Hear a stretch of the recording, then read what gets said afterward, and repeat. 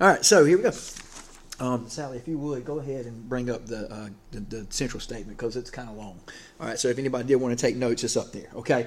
All right, so John was driving home late one night when he picked up a hitchhiker. All right, and as they rode along, he began to be suspicious of his passenger. John checked to see if his wallet was safe in the pocket of his coat that was on the seat between them, but it wasn't there. Uh-oh. So he slammed on the brakes. He ordered the hitchhiker out and said, "Hand over the wallet immediately." The frightened hitchhiker handed over a billfold and John drove off.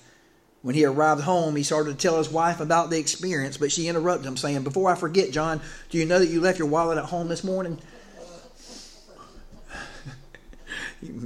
He robbed him, right?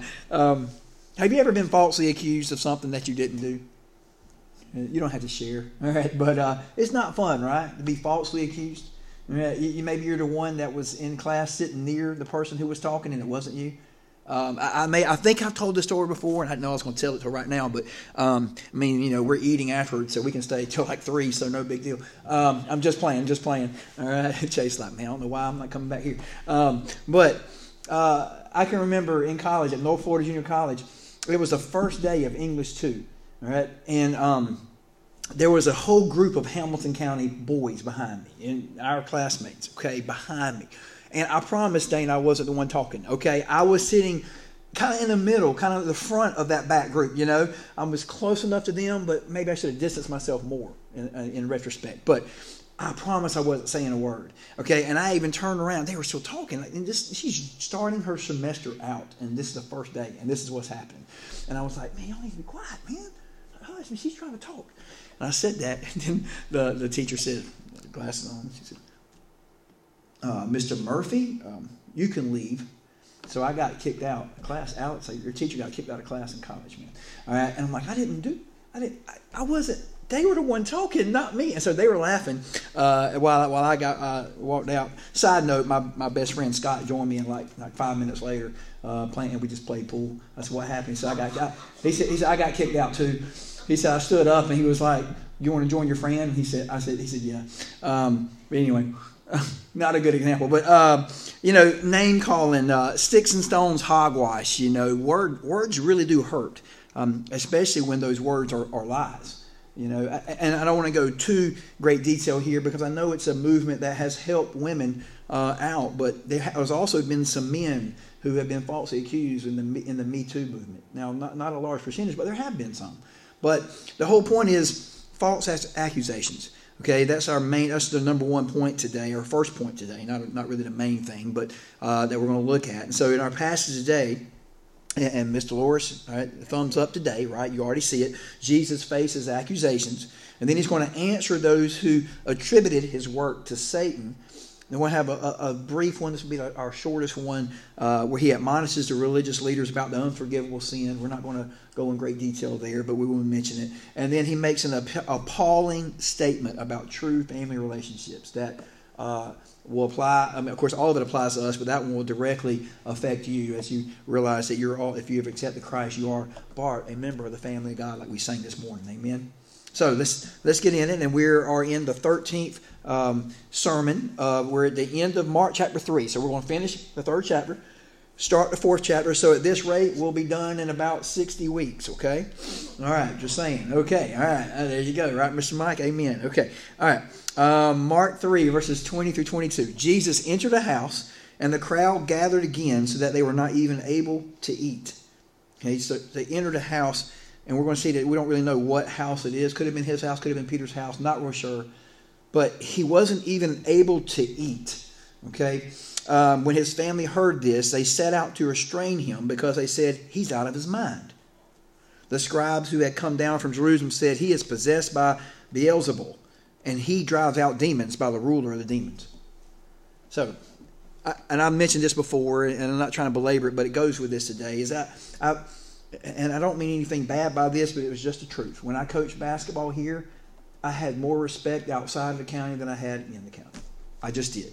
Okay, I would sometimes get booed at Hamilton County during the playoffs when they actually announced the coach's name, which always broke my heart because I'm a people pleaser. So I was like, oh, why are Why you hate me? But but when I left the county, I always felt a lot of respect, and so Jesus. That's why I think it kind of hurts. I think it must have hurt Jesus a good bit that he faces accusations from two sets of people: family, and then religious leaders. And so let's look at that. Accusations from family. I think it's the next. There you go. Doing great, babe. Mark only tells us again that he just entered a house, not real sure.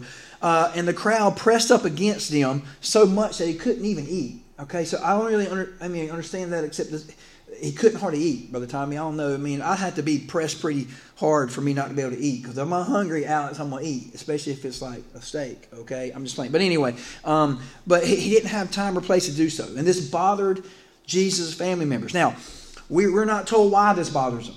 Okay, only that they set out to restrain him and said that he was out of his mind. All right, now, why would they have done these things?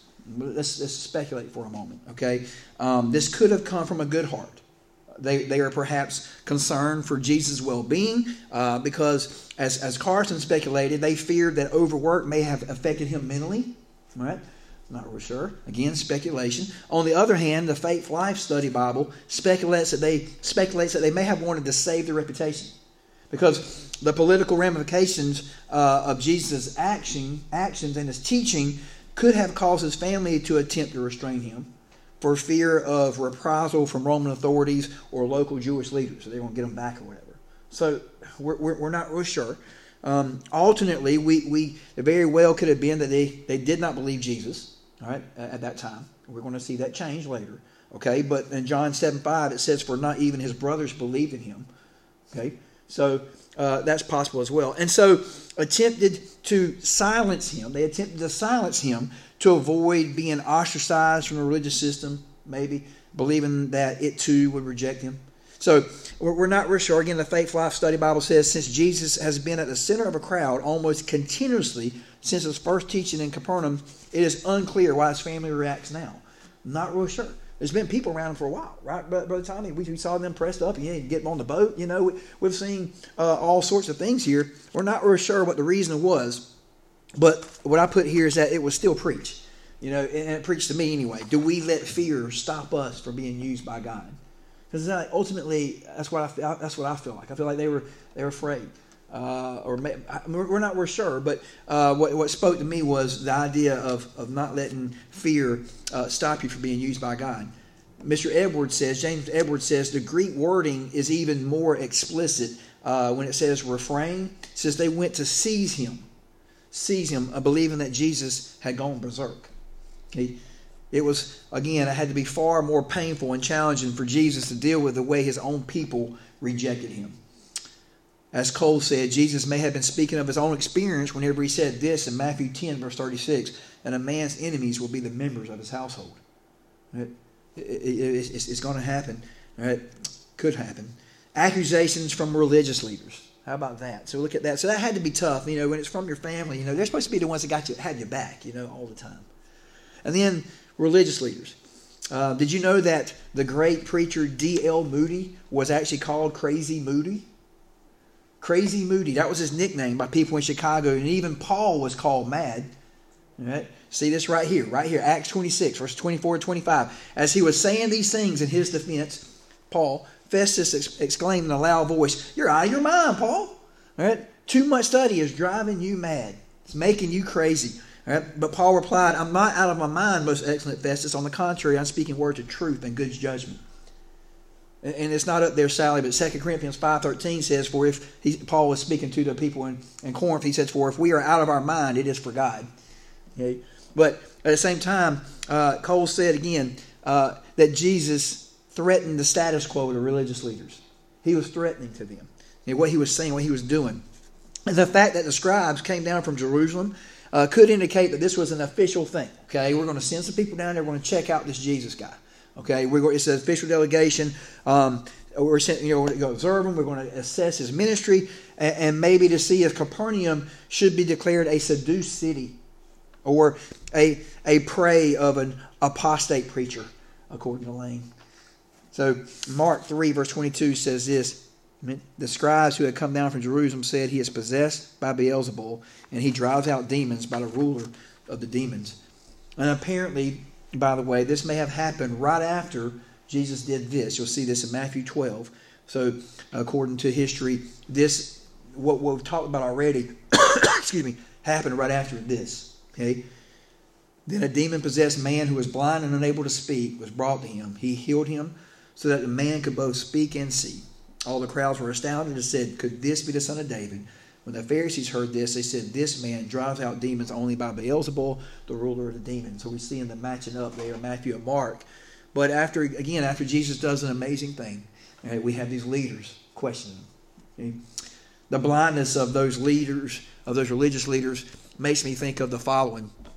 A man was walking through the park and came upon a young boy seated on a bench. Lying at the boy's feet was a beautiful Great Dane. Does your dog bite? Asked the man. The boy replied, "Nope." So the man leaned down to pat the magnificent animal on his head. The dog took one look at the protruding hand, growled, and lunged at the man, taking a healthy chomp on his arm. "Hey, I thought you said your dog didn't bite." The man said, "He doesn't. This isn't my dog." So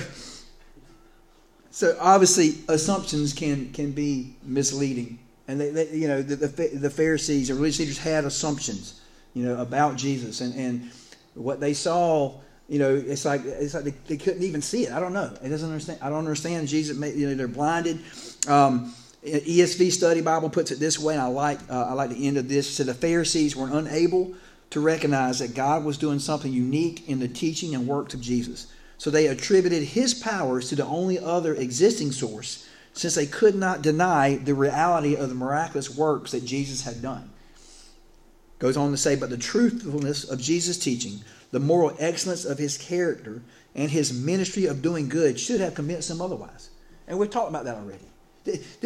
He was perfect. His character and the truthfulness of his teaching, all that should have been enough to convince them that he is who he says he was. But it didn't. See, these religious leaders didn't deny the power of Jesus. They just attributed this power to Satan, which is the next thing we're going to look at. Next 5 verses. Look in verse 23. So he summoned them and spoke to them in parables.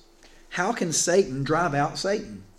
If a kingdom is divided against itself, that kingdom cannot stand. If a house is divided against itself, that house cannot stand. And if Satan opposes himself and is divided, he cannot stand, but is finished. But no one can enter a strong man's house and plunder his possessions unless he first ties up a strong man. Then he can plunder his house.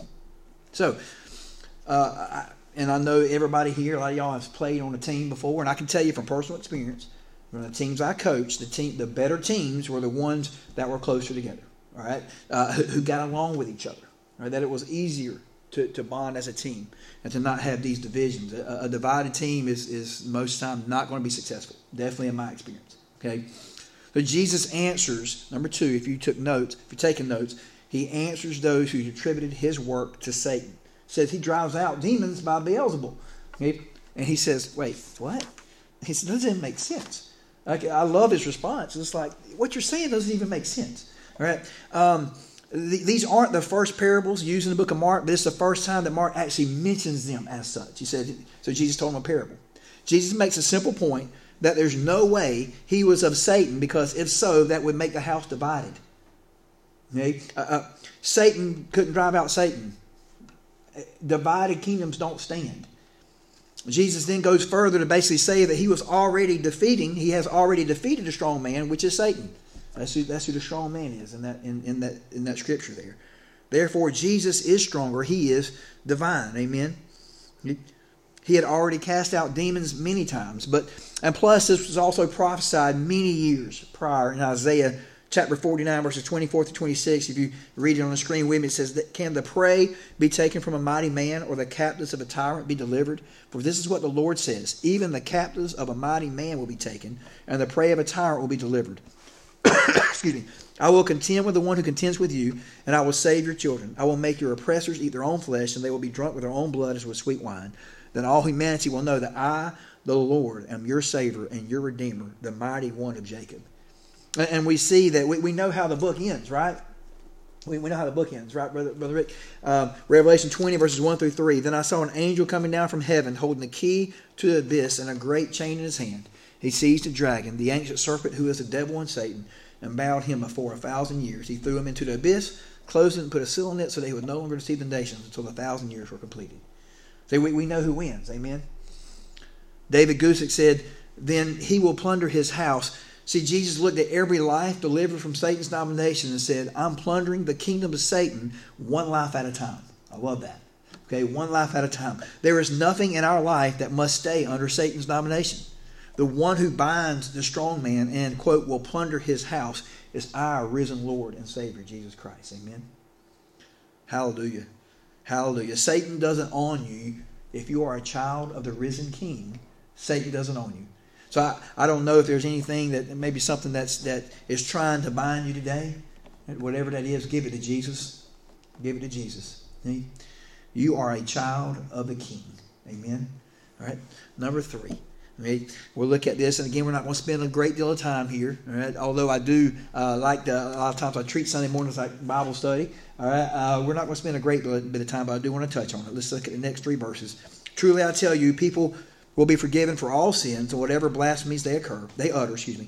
But whoever blasphemes against the Holy Spirit never has forgiveness, but is guilty of an eternal sin, because they were saying he has an unclean spirit. Again, I'm not going to spend a lot of time here, but Jesus admonishes the religious leaders about the unforgivable sin. So it's almost like he seems to take a dirt road here, like a digression. Let me preface this by saying that this is extremely controversial.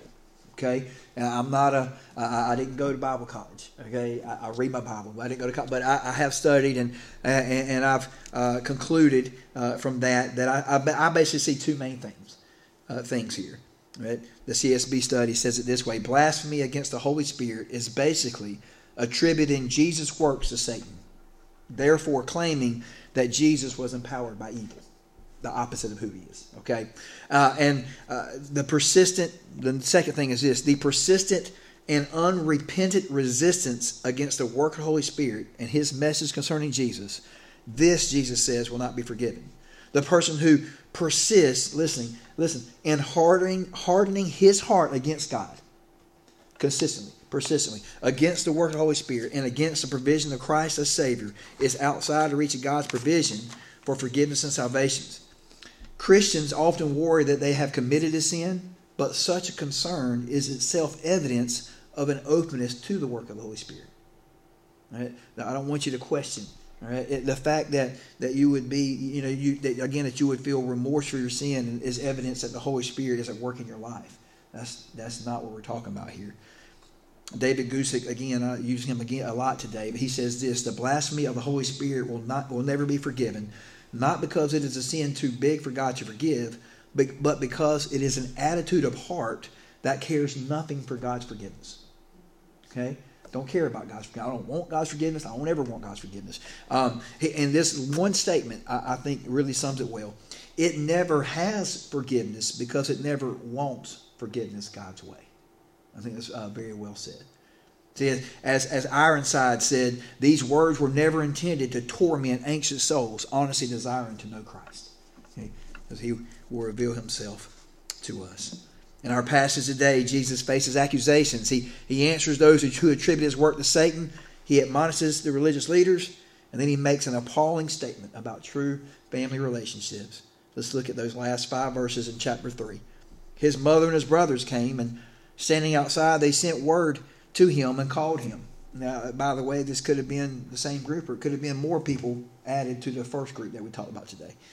A crowd was sitting around him and told him, "Look, your mother, your brothers and your sisters are outside asking for you." He replied to them, "Who are my mother and my brothers?" Looking at those sitting in a circle around him, he said, "Here are my mother and my brothers. Whoever does the will of God is my brother and sister and mother." So point number 4 is he makes an appalling statement about true family relationships. And realizing that during that time, family would have been huge. Even, I think the same way in the South, wouldn't you agree? All right, family is so important in the South. And that's a good thing. Okay, all you got to do is listen to a country song, right? All right, I love a good country song. We're listening to more of it nowadays here. We got, Kayla and I both got where we like them a pretty good bit. But it's possible, again, that these were more family members who weren't present earlier. Now Jesus wasn't being rude, and he's not just throwing regular family by blood situations out as unimportant. That's not what he's saying. They just weren't as important as what his family, as his heavenly Father would have wanted. See, there may come a time where a person has to decide what's more important, blood family or what God wants. But hopefully that never happens. Hopefully that doesn't happen. Because hopefully if we do our best to raise our children in strength and admonition of the Lord, that won't happen. There won't be that conflict. But I've seen examples. Hey, and it's kind of like an "oh me" instead of an "amen." But Sally knows what I'm talking about. But there was a time we went to camp, and and went to camp. I know that's a spiritual experience, and you're away from what distracts you in the real world when you're at camp. But we had somebody. We had a young lady who was, she was like, I really feel like God's called me to be a missionary. And we prayed with her, and we're like, wow, that's awesome. We're gonna pray for you. We're gonna tell your parents. You get home, and we told the parents, and the parents basically like nipped that in the bud. I was like, well, I'm not real sure that's what God was saying to you, or whatever. And I'm like, wow. And at the time I didn't understand it, that much, but I have two over here, I have two beautiful little girls, and I'll be honest with you, it would be very difficult for me if God called them somewhere dangerous or uncomfortable, but I pray that I'll have the strength to let them go anyway, amen, to let them obey God. See, then it had been such a shocking statement, because family was extremely important. In fact, a person's family determined their identity and social standing. It was huge. It makes me think of like one of my favorite. We always had T-shirts, for basketball team. My favorite shirt that we had as a team was my last year, and I still have it. It's a black shirt that simply says family. That's all it says. And halfway through the year, my last year, we just started wearing that. Like, I don't know what happened. I don't know if the captains decided to do it. We had shirts to wear, but over our jerseys, already. But they just wanted to wear family every time. When we went to state, they wanted to wear family. That's when they wanted to wear. It's important. Well, what did Jesus say? He did. Whoever does the will of God is my brother and sister and mother. John 15 verse 14 says this: "You are my friends if you do what I command you."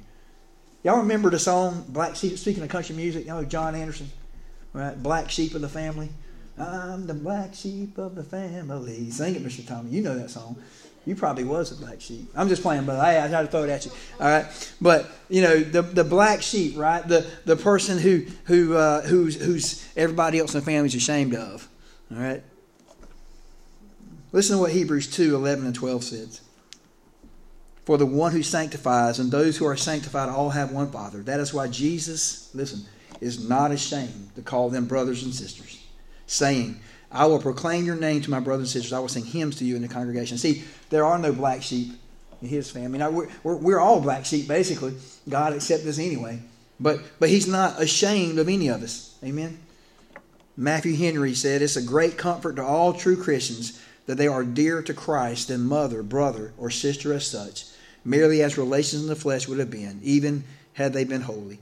Blessed be God, this great and gracious privilege is ours, even now.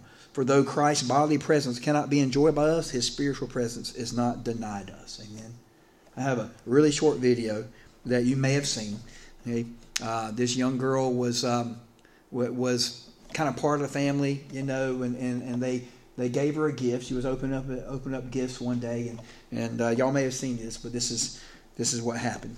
Sally.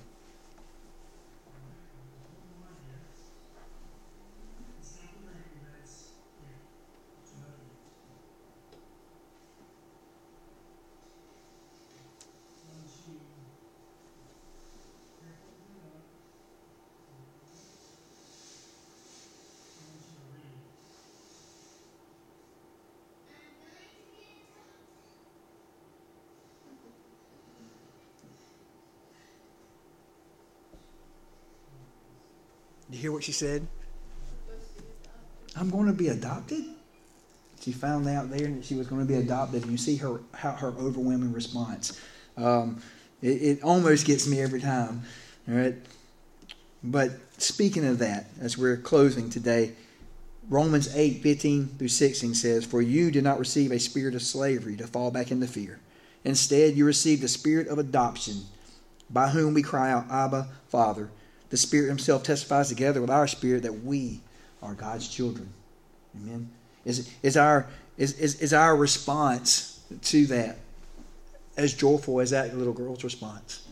And that's awesome. That's awesome, right? To be adopted by by a family, a real family is that's amazing. But do we have that same response to Jesus? The fact that we're adopted into God's family. All right, we're no longer on the other side there. Excuse me. See, the good news is, by the way, just a little bit of note here for you, because I kind of bashed them earlier, but the good news is that some of the brothers of Jesus did believe him later on. Okay?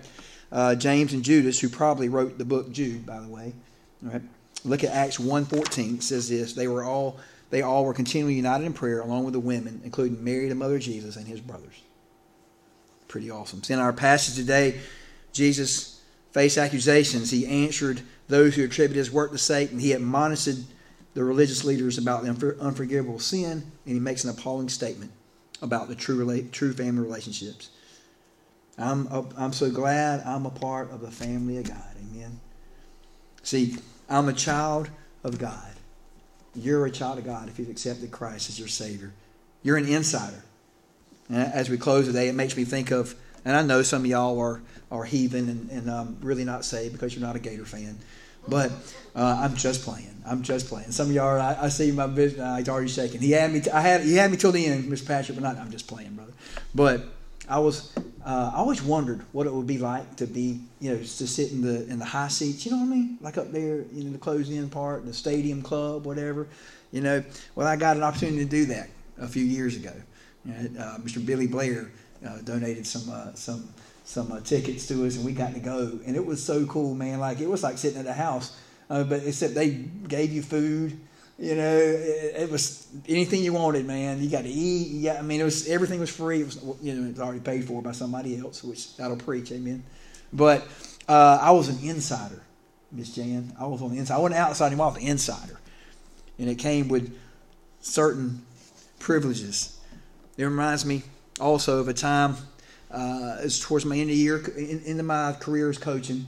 There was one young man, and I'm not going to call his name because he might be watching it, but one young man didn't play basketball, all right? He didn't have the grades to.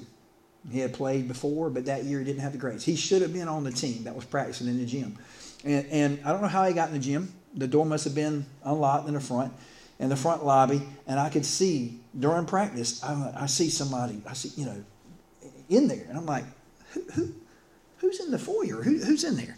And we're still practicing. And I keep running practice. I'm like, who is in there? Well, this young man who should have been on the team, right?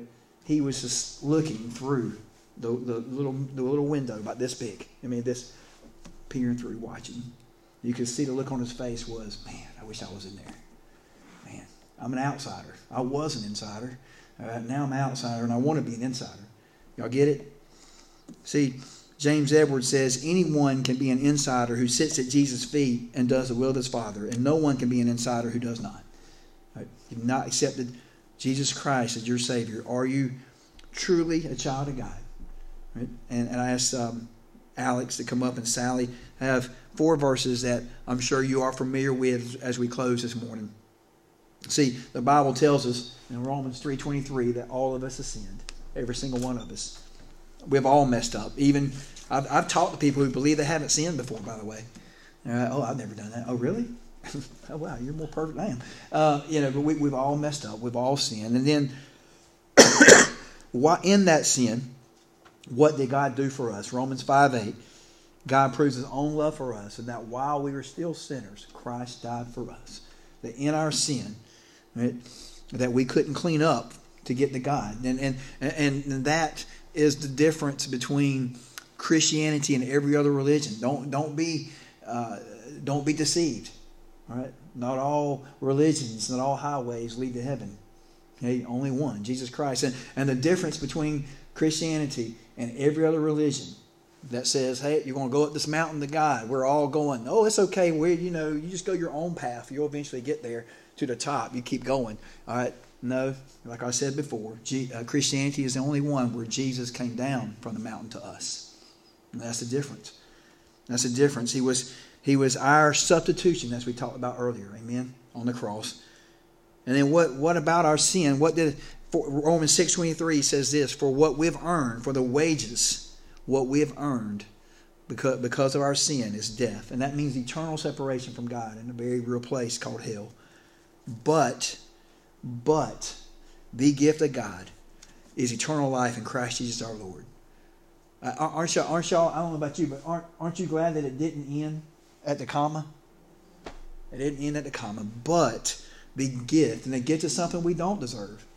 God gave it to us. The gift is eternal life in Christ Jesus our Lord in a real place called heaven.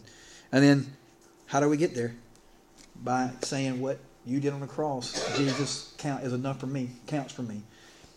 Romans 10:9-10 says it this way. If you confess with your mouth Jesus is Lord and believe in your heart that God raised him from the dead, you will be saved. Just believing, again, accepting that what God did through Jesus on the cross, it counts for us. And then it goes on to say, one believes with the heart resulting in righteousness, and one confesses with the mouth resulting in salvation. If you've never done that, I pray that you'll do that today. You don't have to do it right now. If you have our song, do it afterwards. Come see somebody. I'm sure anyone in this room who does have a relationship with Christ will be glad to share that with you. Amen. So thank you again for being here today as we sing, Miss Sally.